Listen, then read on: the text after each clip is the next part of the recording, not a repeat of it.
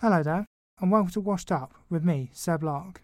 This week, I'm talking to the wonderful Mr. Craig Carpenter. Craig played bass for indie pop rock sensation Catchers and his very own band, Bushcraft. He's got some fantastic stories about life on the road and just being part of the music industry in general, and I'm really excited for you to listen to them. So without further ado, let's crack on with the show.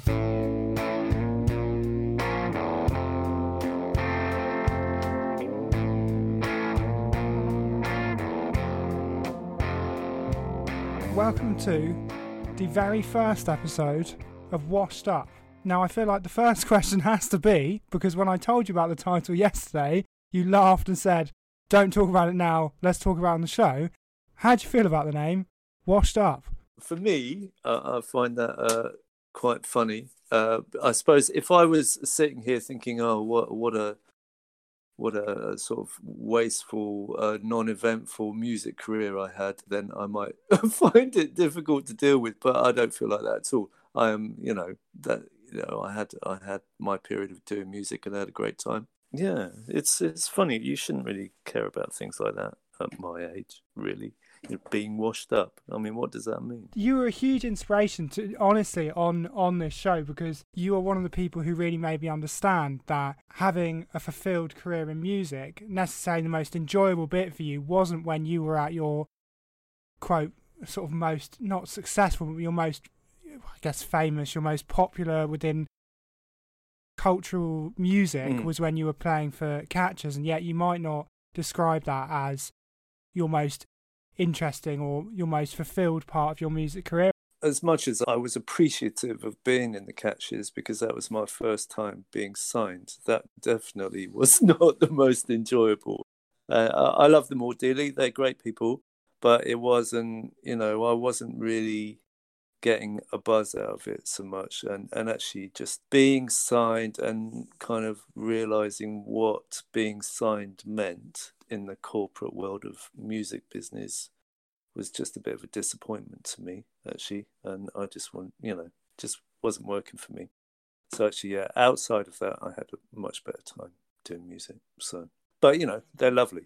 They're lovely people, and they wrote great songs, and I wasn't part of the writing team in that, and that was fine. I was there as a player, and I got a sort of small amount of money each week, which was more than I ever got for any other band that I was in. So at the time, it was probably quite a good thing, but it wasn't. Yeah, it just wasn't me really being in that band. But they were nice people. So yeah. Exactly how many bands have you been in at this point? I mean, at that stage, I was in the Catchers, but I also had my own band, Bushcraft. I was also in a band called Thrill Seeker with Fuzz from Silverfish. I was in a band called The Falling Idols and a sort of covers band called Rude Belly's Review. So yeah, they're all kind of going. And I was in a reggae band called The Imposters. So there was all sorts of stuff going on. Oh wow, you're doing quite the juggling act. Yeah, and I was running a studio. So I was running like a little analog studio in Holloway in North London. And my whole life was about music at that point. Although I was always skin. It was fun. But I was always skin. And I'm not very healthy, to be honest. I had a good studio tan, which was very pale, and drank loads of black coffee. And really, it was just, it was good fun though. Yeah. I was going to ask you actually, because it's something that I don't think I've ever asked you before, and it's just a really interesting concept to me. So Catchers I believe, did you join in 1995? I think it was 97 actually. I'm not sure. But actually, maybe it was 95. Yeah, you're probably right actually. Yeah, it was before I met my present partner. Yeah, so it's probably 95. It's basically it was to do their second album, Stooping to Fit, because they had lost their bass player from the first album, and then they needed a new bass player. And because of the reggae band I was in this reggae band called The Imposters, and part of The Imposters were road crew for Dr. Feelgood, and Dr. Feelgood were linked for some reason to, because they were also road crew for Setanta Records, which was who the Catchers were on.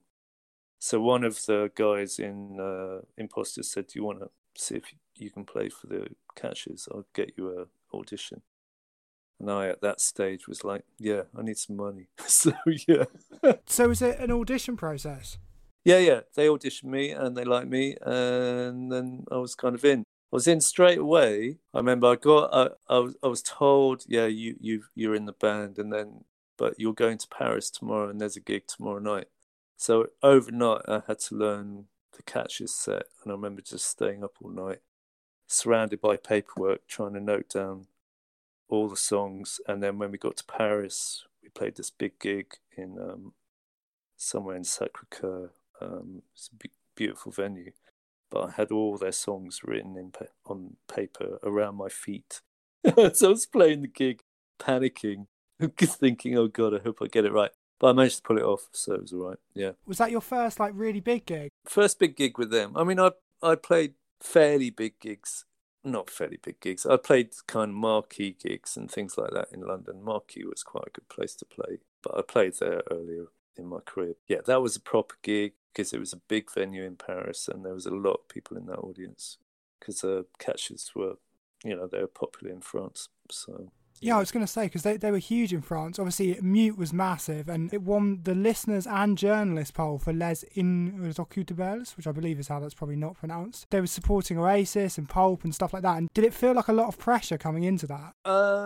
Yeah, a little bit. I came into it very willingly. It didn't feel like a lot of pressure until that first gig, actually. Then I realised I kind of what the whole... I suppose I was suddenly aware of what the music industry was, which is it's business. It's big business, and you've got to be really professional.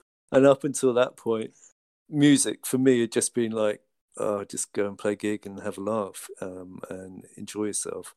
So yeah, that was my first sort of eye-opening thing of, oh my God, this is actually quite serious. And actually the band were quite serious about it.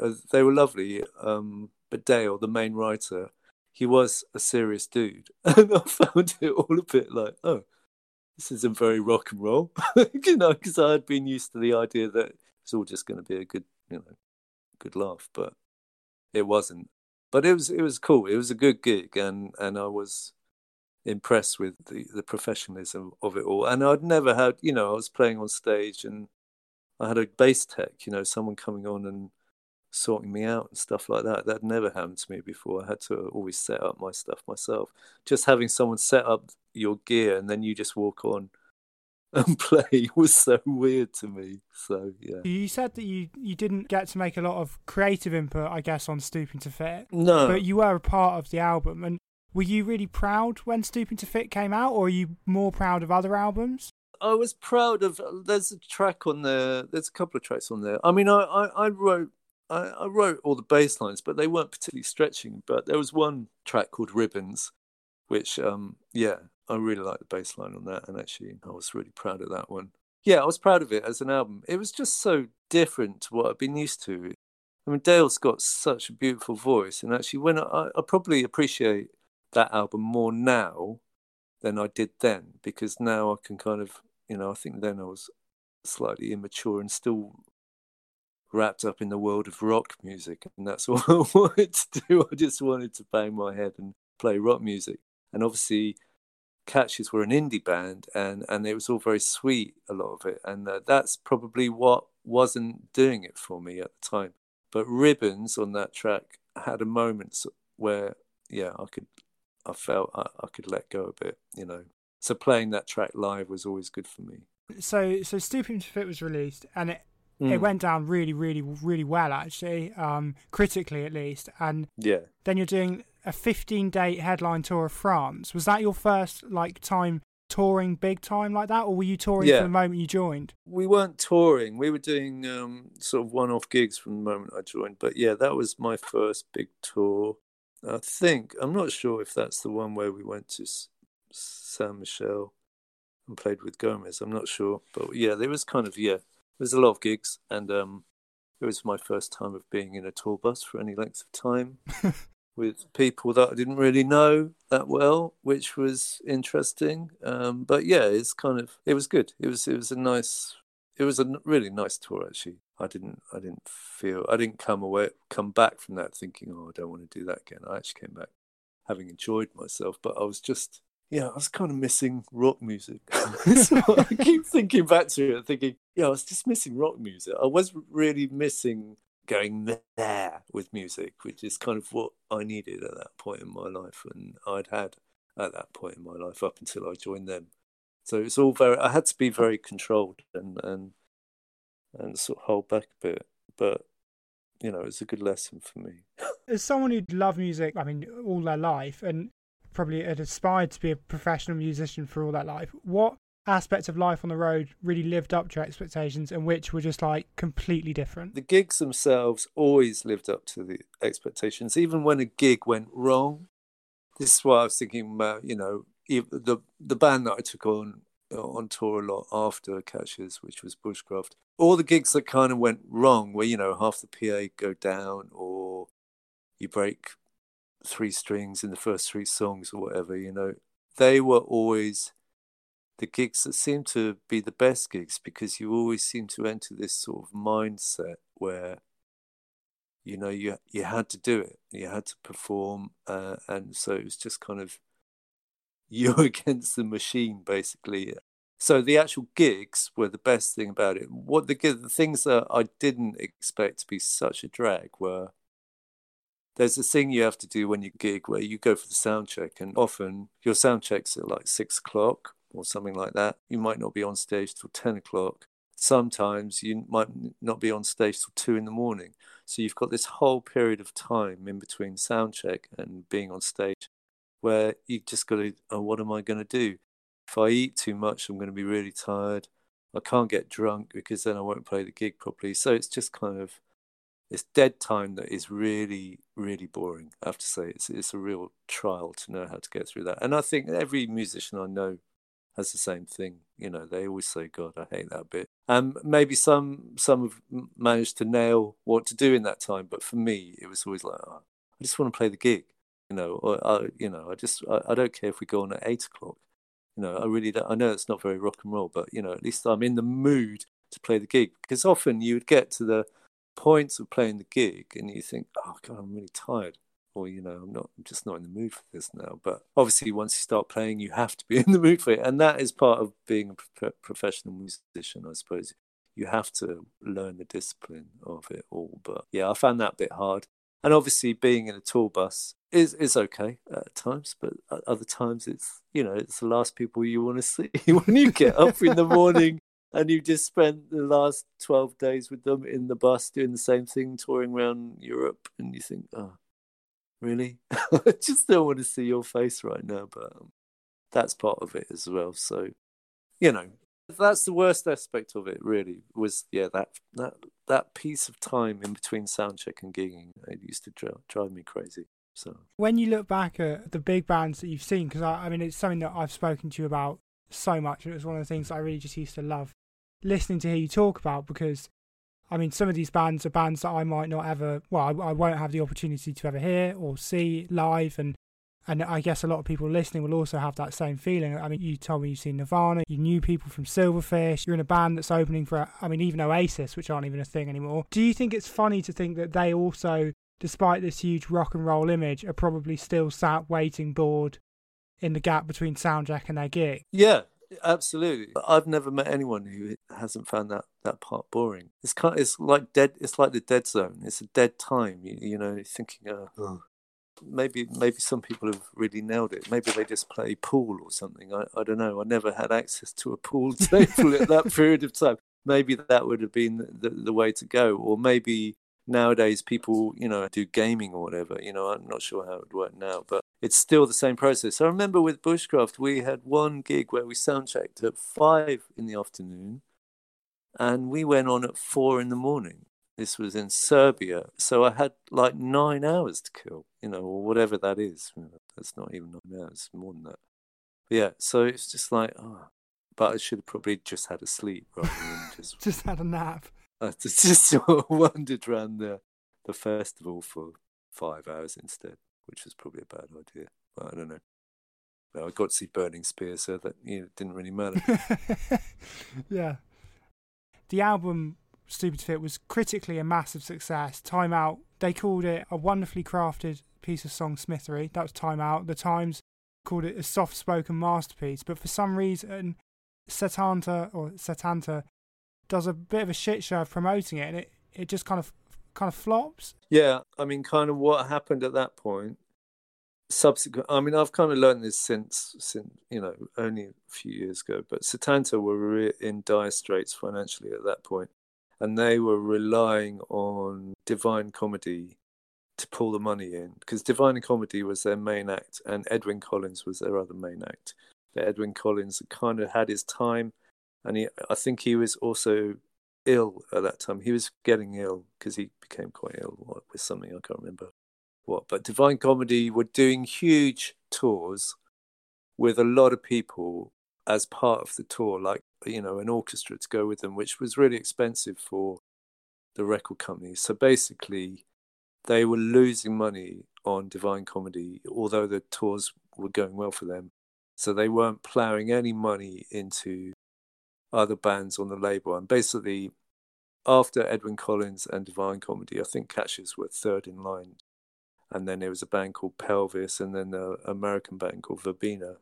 So basically, they spent the last of their money on getting us to record Stooping to Fit. That was the last of their money for us, and unbeknownst to us, so that then they had no money to promote it. And I just think at that point, Keith, who was running Setanta, was just giving up. He's just saying, I can't be bothered to do this anymore, because it was just becoming too much. So yeah, it all kind of flopped pretty badly, which was a shame. It was for me, it wasn't so bad, but I felt for Dale and Alice, who were the main writers in the Catches, or Dale particularly, because he had really put his heart and soul into it, and he wasn't getting anything back. We were supposed to record that album in America, and that had already been denied, so we recorded it at Cocteau Twins Studio in Kingston, which was fine, but it wasn't quite what he wanted. Then basically it was just kind of almost dropped, really. I mean, that's what happened.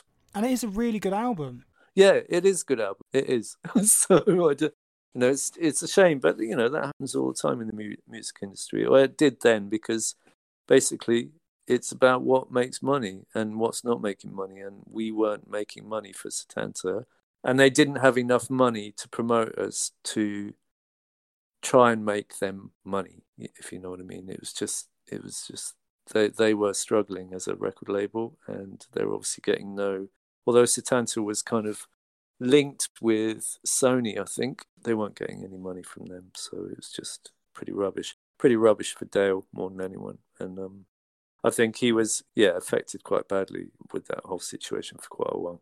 So he was really pissed off. Moving on from that, it's one of those things that people talk about a lot.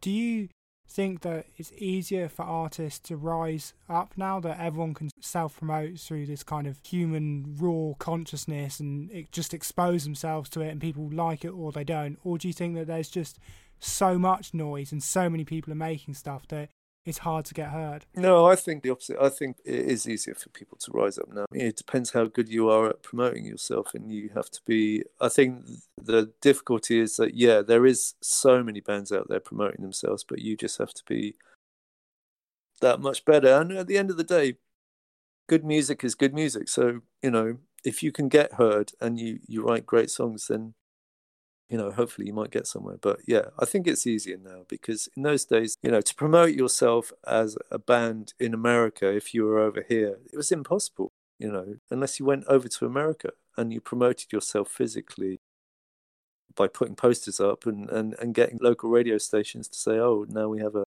new band from the UK or whatever. You don't have to do that now. You can promote yourself from your tiny little bedroom in Edmonton, you know what I mean? And somebody might offer you a tour in Japan. That's what's great about nowadays. And do you think that's a real improvement?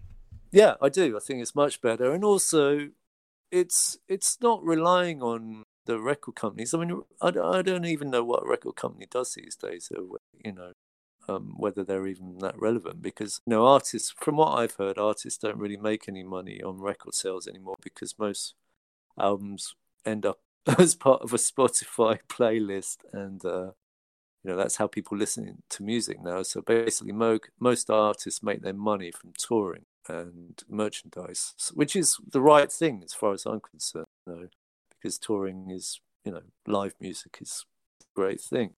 In order to get that tour and, go places, they have to promote themselves on the web or whatever, which is all there easily to, you can do it. And you might get some exposure on radio stations as well. It depends. But yeah, I think it's much easier now for people than it was then. In those days, you relied on a record company to promote you, and that's where a lot of your money. So if you were given an advance as a signed artist, that would be taken back from you once you started selling records.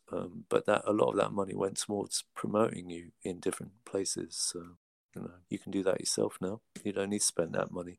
So I think that's a good thing. After Catchers, or I presume I'm always saying it wrong. I don't know if it's Catchers or The Catchers. It's Catchers, yeah. I always made that. I used to make that mistake all the time, even when I was in the band. And I remember Dale saying to me, "Really? How long have you been in the band?" I'm going, "It's not The Catchers. It's Catchers." Okay, sorry, Dale. It's Catchers.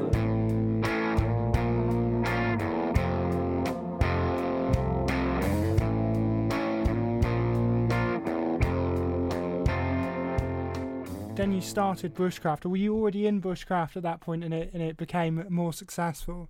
Bushcraft basically started off from my studio. It was 3 people, me, Jeffrey, and Richard, who we were all really good friends, and we played in lots of stuff together over the years.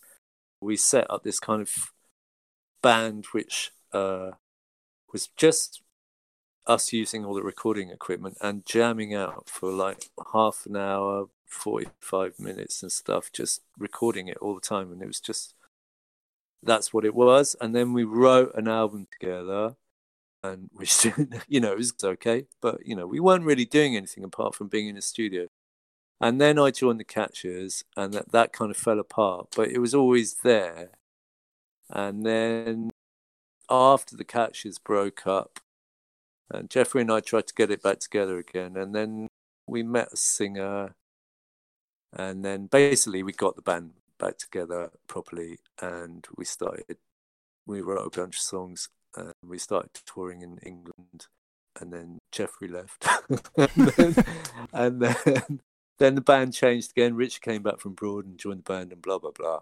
But yeah, we wrote a bunch of songs, and then we started touring. We got a manager, and we started touring. We got a promoter in Prague, and then we started touring in Europe. And basically, we spent the next 6 years touring around Europe, off and on, coming back to work to make money out of whatever we could make money out of, like decorating or whatever, and then go on tour again as soon as we had enough money to go on tour. So, yeah. We didn't really have any following in England because we didn't really gig in England, but we had quite a lot.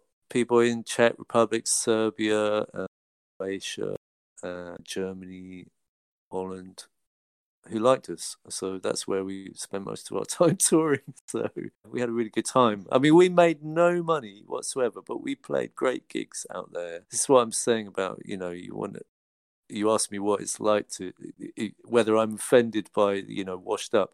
I will never be offended by that because I kind of had everything you could possibly want out of a rock and roll experience, which is those days really, which is apart from making money, I kind of did everything else. I played loads of lovely gigs, had a really good time touring and a really bad time touring at the same time, which is all part of it. That's what I did for 6 years, and I have no regrets about it whatsoever. What's your highlight of that 6 years? If you had to pick one, or maybe you can't. Highlights were just really odd gigs. There was a gig in Czech Republic. I remember we just turned up and it was snowing. It was like a really cold Eastern European winter. And we turned up this really weird place. It was like blocks of flats with a quad in the middle. I'm thinking, where are we supposed to be playing? And then this guy opened this door from the ground and popped up and said, "Oh, come with me." And we went down like 100 foot down into this kind of nuclear basement, this kind of underground venue where it used to be kind of a anti-nuclear place. there was an amazing venue in this middle of nowhere. So gigs like that for me were my highlights. And yeah, playing Serbia Echo Festival, which was huge gig for us. And yeah, lots of festivals in Europe. And in Europe, people really look after you. You always get fed. You don't always get paid. Well, you always get something, but you always get fed and watered and looked after, which wasn't really happening in England in those days. I don't know if it really happens now. I mean, England's pretty crap at feeding people and accommodating them. Yeah, on the small level gigs, yeah. Whereas Europe's completely opposite. You always get looked after. So that's why going to Europe was so much nicer than gigging in England, really. And do you think that's why a lot of bands focus, despite being in the UK, which is supposed to be this kind of hub of music, do you think that's why a lot of British bands do focus on touring through Europe, just because it's a nicer place to be? Yeah, I think so. I mean, like Britain is a hub of musical kind of creativity. It's great for that. But yeah, it's like it's an overload of bands in this country. If you go and play a gig now or on a gig night, I mean, you could be playing with 6 bands who all get 20 minutes each or something. It's just like, wow, it's just really cramped. But that's the only way the promoter can make money. He's never going to have enough money for him to really give you anything at the end of the day with all the small gigs. I think a lot of bands will go to Europe, yeah, for that reason. That they'll get looked after well, and it's just takes the edge off. Because if you've been in a tour bus for ages, touring around England, and you turn up to a venue and you basically don't get any food or don't get any money, you end up thinking, what am I doing this for? If you just need someone to feed you, and you'll probably be all right, and give you one drink, that's fine. That kind of makes up for things. But if you don't even get that, it just feels like, oh, it's just such a waste of time. You know what I mean?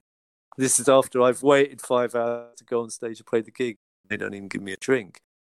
Touring in Europe's nice. And plus you get to see Europe, which is kind of cool. Did you release an album with Bushcraft? No, we didn't. We sold loads of stuff at gigs, but did we release it? No, we would just sell whatever we'd come up with at that time. I was always recording albums at home, but we didn't release them. We just kind of sold them at gigs. That was it. So someone's listening to this and they think, I want to listen to a bit of Bushcraft. Is there anywhere they can find that? You might find a video on YouTube. I'm not sure. That's so cool. I kind of like that. Yeah, I don't really. That was then. Now I might put something out at some point, but I'm not really.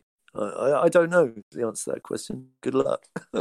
Good luck. Happy searching. There were some people in Czech Republic who put some videos out and stuff, but whether they're still there or not, I'm not sure. Coming more towards now, you go from. Well, I mean, that's almost 10 years of full-time music, potentially more than that. And now you're a fantastic painter. I mean, that's how I met you. You're a master painter. I've seen you turn a piece of plywood into a piece of sort of veneer in 10 minutes with a scrunched up paper bag. What was that change? Was it an instant thing? Did you turn around and say one day, you know what, I think I just want to do something else? Or was it just a gradual moving, there's less time for gigs, you're making more money doing something different, so you just kind of edge towards that? Well, what that was when I was, because I'm 52 now, so when I was 38, we quit Bushcraft. We kind of had this last tour, and it became the last tour because we all kind of fell out. And I think we just had so much of being in the tour bus together. We were just sick of each other. What we should have done in retrospect was probably just said, let's just take a year out and then just reconsider in a year's time. But I was at a melting point where I was just like, I've had enough of this. So I just called it at that point, and I said, I'm not going to do this anymore. And we'd been coming back from touring, and I'd been decorating people's houses to make money, just get my little bit of pocket money together. And I was a good painter. So that's what I discovered with myself. So after that, when we sort of split up, I knew some people in the film industry who were in art department, and I went and got a bit of work with them. And then I saw the scenic painters doing their thing, and I thought, I reckon I can do that. And I asked them if I could have a go with them. And some of them were nice enough to let me come along with some of their jobs. And I just picked it up straight away. And then I became a scenic painter. It was kind of lucky, but I was kind of skilled as a painter already. So I just had to learn the really arty-farty stuff to get to know how to do it. But it was fine. I just found it quite easy. And then I, got lucky with a couple of people who offered me, loads of work. So that's what happened. What aspect of your life would you say have improved the most, or are the most different, or you're the most happy with since you've changed from being in full-time music to doing something different? Well, obviously, I've got some money now, which helps. And I can sort of hold my head high and not sort of rely on the benevolence of others to help me out at Christmas and times like that. So that's a major bonus. Also, now for music, actually, I kind of play in a little rock steady band with old friends, and I kind of appreciate what I used to appreciate with music when I was really young, which is just really enjoying playing music. I mean, I think the problem with after the Catches and then that whole period with Bushcraft, as great as it was, there was this kind of underlying thing that, we all kind of wanted to make it. And actually, I don't really think that's a great thing to be doing with music now. You should just really enjoy playing music. As with any art, it should be enjoyable. Otherwise, it's not really art anymore. It's more like, something business that you're trying to aspire to. As soon as art tries to make money, it just kind of ruins it. So now, music, I love playing music now for all the reasons I did when I was young, which is, I get together with my friends, we have a good laugh, we might play the odd gig every 3 months if we can get it together, and usually in Camden somewhere at the Dublin Castle or whatever. And that's the best thing, actually.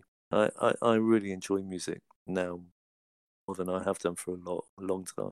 So bizarrely, in a sense, you enjoy music more now doing it just as an enjoyment than you ever did doing it full time. Yeah. No, absolutely. Because, I think, obviously it's a different stage of life. So, there's other things to consider in life, and the other thing is after we sort of quit the band Bushcraft when I was 38, my partner and I, we just went traveling a lot. And I hadn't, even though we've been traveling in a band, we hadn't really just gone traveling and not had to do anything. But, so we just went around and saw the world, which I hadn't done for years. And that was important. So, now I can do both, can't I? I've got enough money to go on holiday and to play a gig with my mates. So that's what's important. I don't have to do anything, you know what I mean? And that's part of life now. So, I think obviously I've been lucky that I got a job, which is a good job. It's enjoyable. I work with lovely people, and I get paid well. But not everyone has that sort of privilege. But, I've been quite lucky in that respect.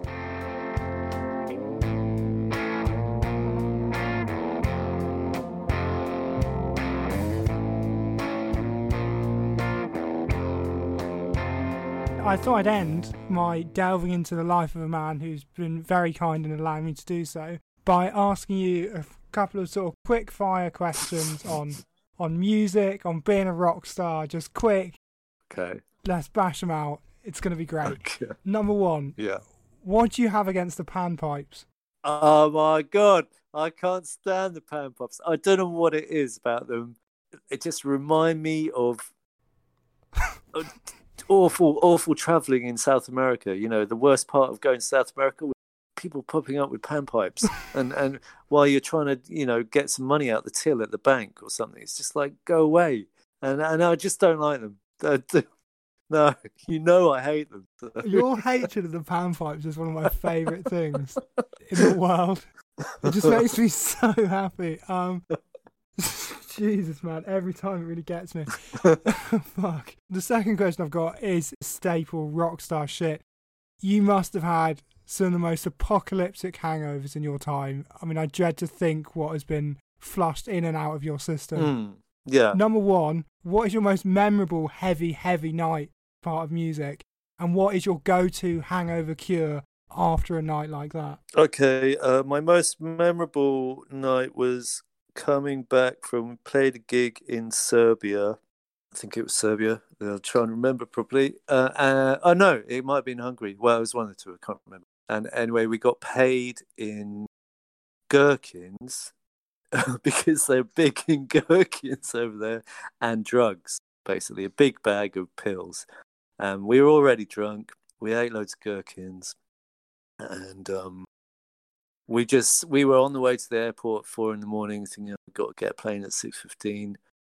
Let's just neck all the drugs between us. And they're all different pills. No one really knew what they were taking, but we all evened them out and just took them. And then basically, when we got to the airport, I remember we were walking through the initial customs bit to put our gear through, and everyone started coming up, and it was just an insane night. And getting on a plane, and then had a food fight on the plane, really upset everyone. And you know, these days we'd probably be arrested for that, because in those days they didn't have the rules that they have now. Yeah, it was just awful. Yeah, got to London, and I can't remember much about it, apart from I'm amazed that we didn't get arrested at Heathrow Airport. So that is everything I wanted from this show, was a man telling the world how he got paid in gherkins and drugs. My go-to would always be a hair of the dog's always important to get you through that. So it would be a fry-up and a beer that afterwards. I know that might not sound the most appealing thing, but that's kind of, that would always sort me out. And then a good sleep. But yeah, I mean, I had a few like that, but that was probably, the biggest one. So yeah. Lastly, what are you listening to right now? I'm not going to confine you even to artists or albums or genres. Just rattle off some names of things that people who've listened to this should check out, in your opinion. Right now, Matsubons, which is a Japanese artist I'm listening to. I like him. I'm listening to a lot of older stuff like Clear Spot by Captain Beefheart, which is just one of my faves of all time. Can, I listen to all the time.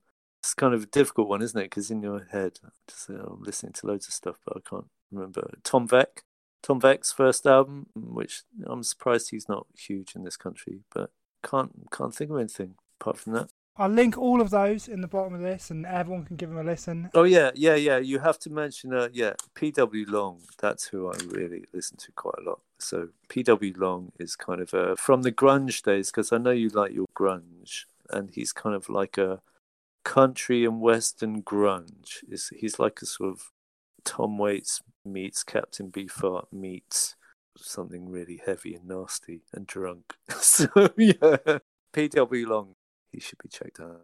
I'm definitely going to give that a listen. I hope everyone else does too. Before we go, it seems silly to ask you where we can expect to see you playing, given the circumstances. That was my plan. That's not going to happen anytime soon. Where should we keep an eye out for Craig in your many bands? And is there any bands that you want to talk about, you want to shout out before we go, and where you're playing, hopefully in the future? I have no idea where I'm playing in the future, but I play in a rocksteady band with old mates called Rocksteady Rockers, which is like, anyone who knows rocksteady music, it's like the bit between ska music and reggae music. So it's kind of soulful ska music. So when ska music slowed down completely and became very influenced by American soul music. So yeah, and we only ever seem to play at the Dublin Castle in Camden because we're just so bad at getting it together.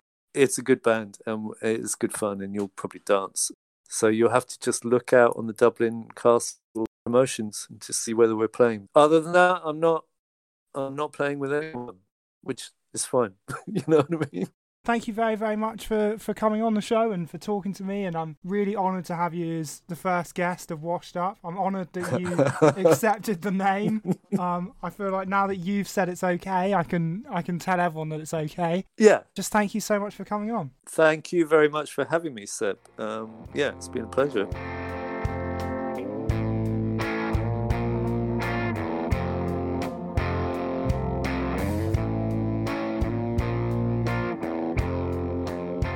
Well, there we go. That was my interview with the very interesting Mr. Craig Carpenter. Thank you, Craig, for being on the show, and thank you guys for listening. I really hope you enjoyed listening to it as much as I enjoyed making it. If you or anyone you know used to be in a rock band in the 90s, or a punk band in the 80s, or a grunge band in 1993, let me know. Email in at washedupteam@gmail.com and I'd love to hear from you and get you on the show. Apart from that, thank you very much for listening and see you next time.